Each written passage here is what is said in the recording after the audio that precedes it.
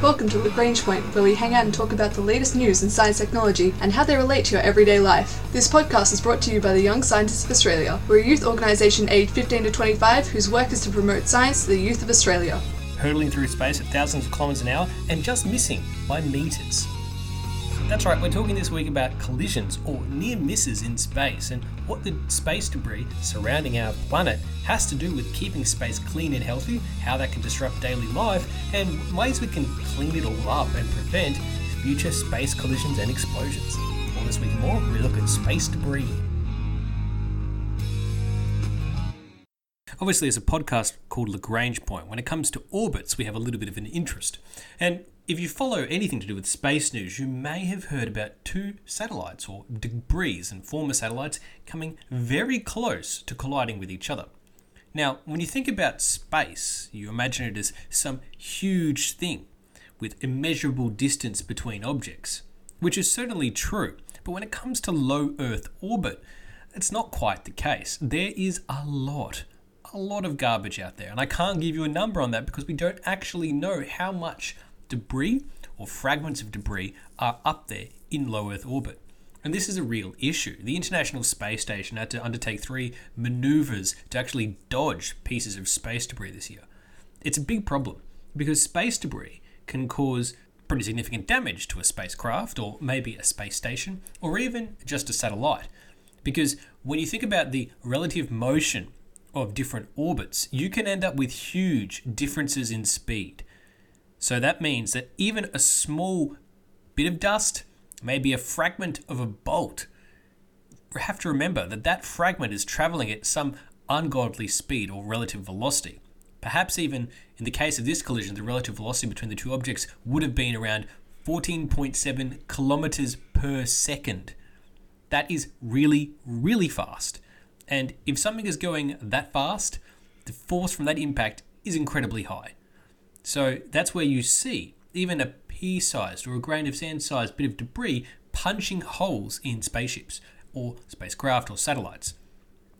So people have been tracking this potential collision risk between what was a former Soviet satellite by the name of Paris, which was launched in 1989, and a Chinese rocket booster stage that was launched all the way back in 2009.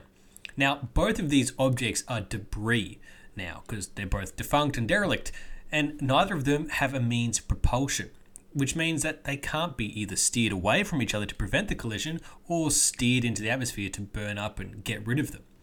And the thing is that groups that were tracking these objects, like Leo Labs, which is a private company that tracks space debris, they were forecasting that these objects could come within meters.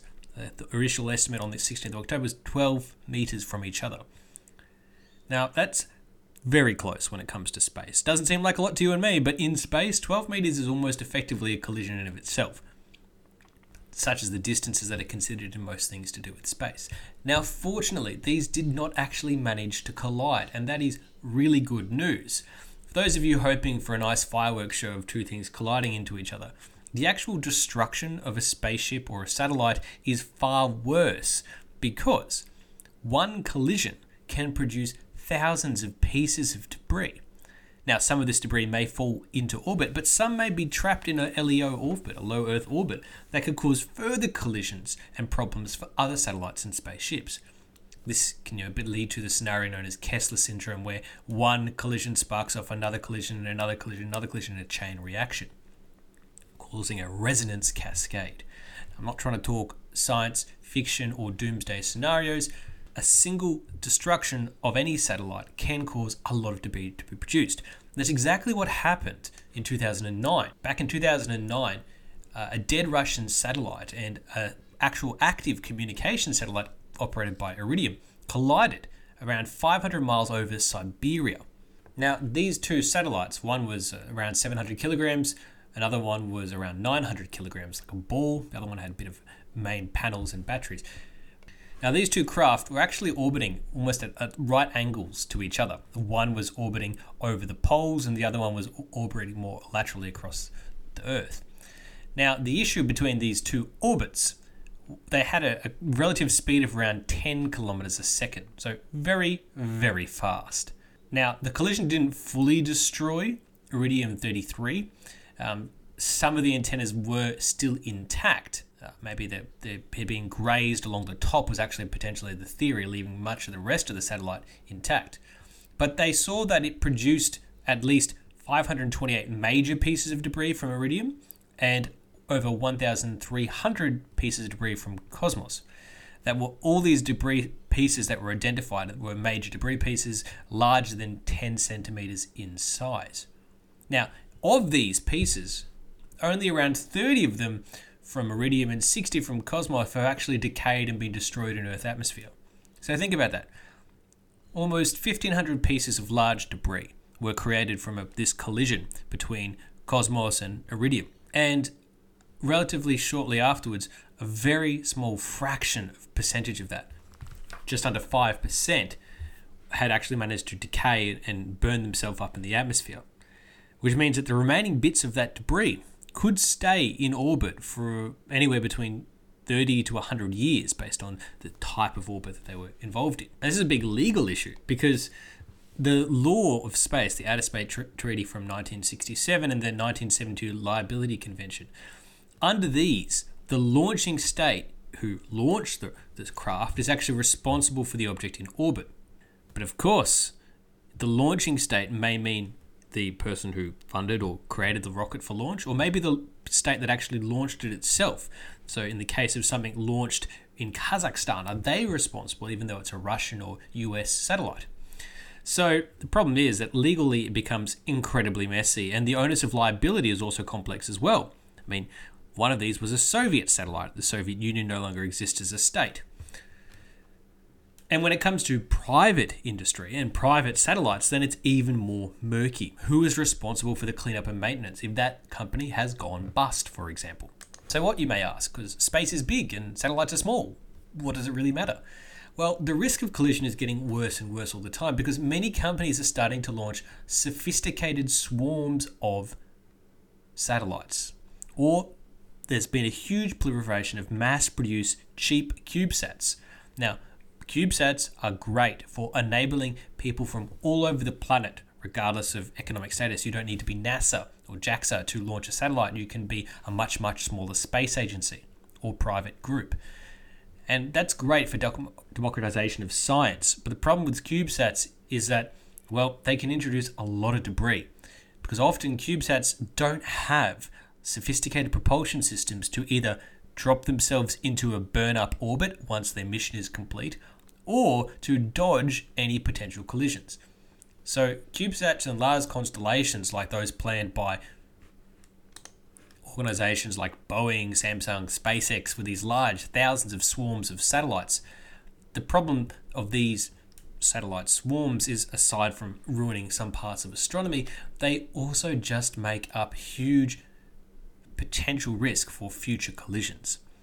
There's something that we really need to seriously address. So whilst we have dodged a bullet, figuratively speaking here, with this potential collision, there are still great risks that are only getting worse. And until we have a way to legally regulate and understand the way in which space debris is managed, and a more efficient way of tracking space debris that doesn't rely on private organizations like Leo Labs, we will always have this risk and issue, which is a risk and issue for all of us because satellites provide us with so much.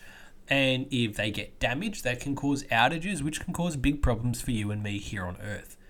So dodging space debris and collisions is incredibly important and useful for our functioning of the modern society from a health and a weather perspective and critical things in emergencies.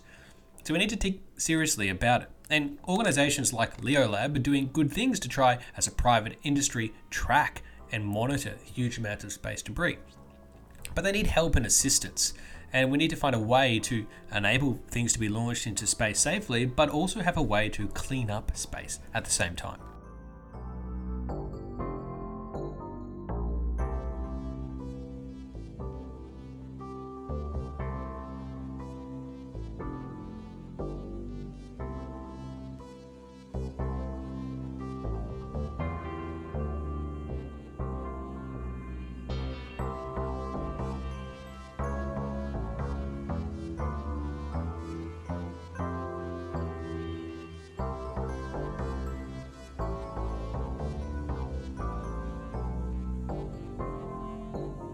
And that's exactly where missions by the European Space Agency like ClearSpace 1, which was announced all the way back in December 2019, if you can remember that time.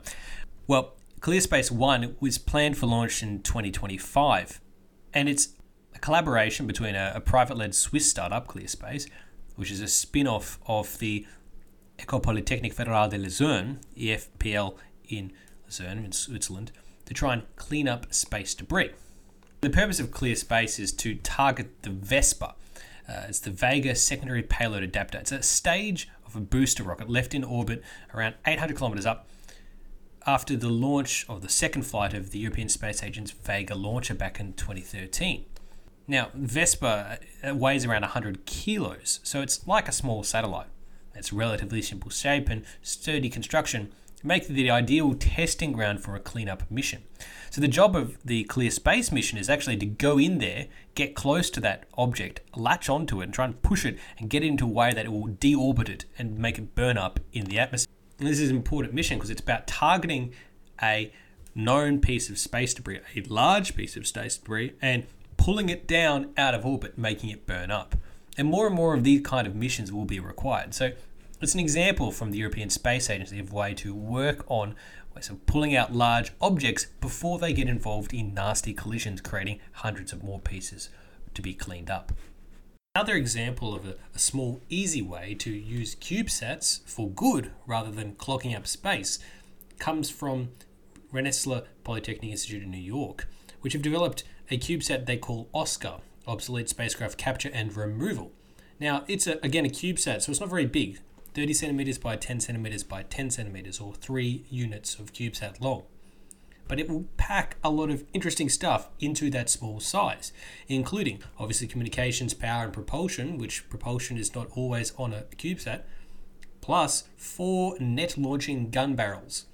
Now, the idea is that each OSCAR will be able to capture and remove 4 pieces of debris, and then, using its engine, deorbit itself within 5 years. Now, that's a good mission. Not only is it using a CubeSat, which is cheap to deploy, but also able to work together as a flock or a squadron to go after large amounts of debris and then use its onboard engine to deorbit itself. Now, these kind of missions are happening, but there's a lot of debris out there. And if each collision can produce thousands of pieces of debris, you need a lot of things and more than 4 nets to soak it all up. Now, another type of mission which is aimed to get all of those small pieces of debris, in the estimated 129 million pieces of debris out there, a lot of them are really small. So how do you capture all of them efficiently?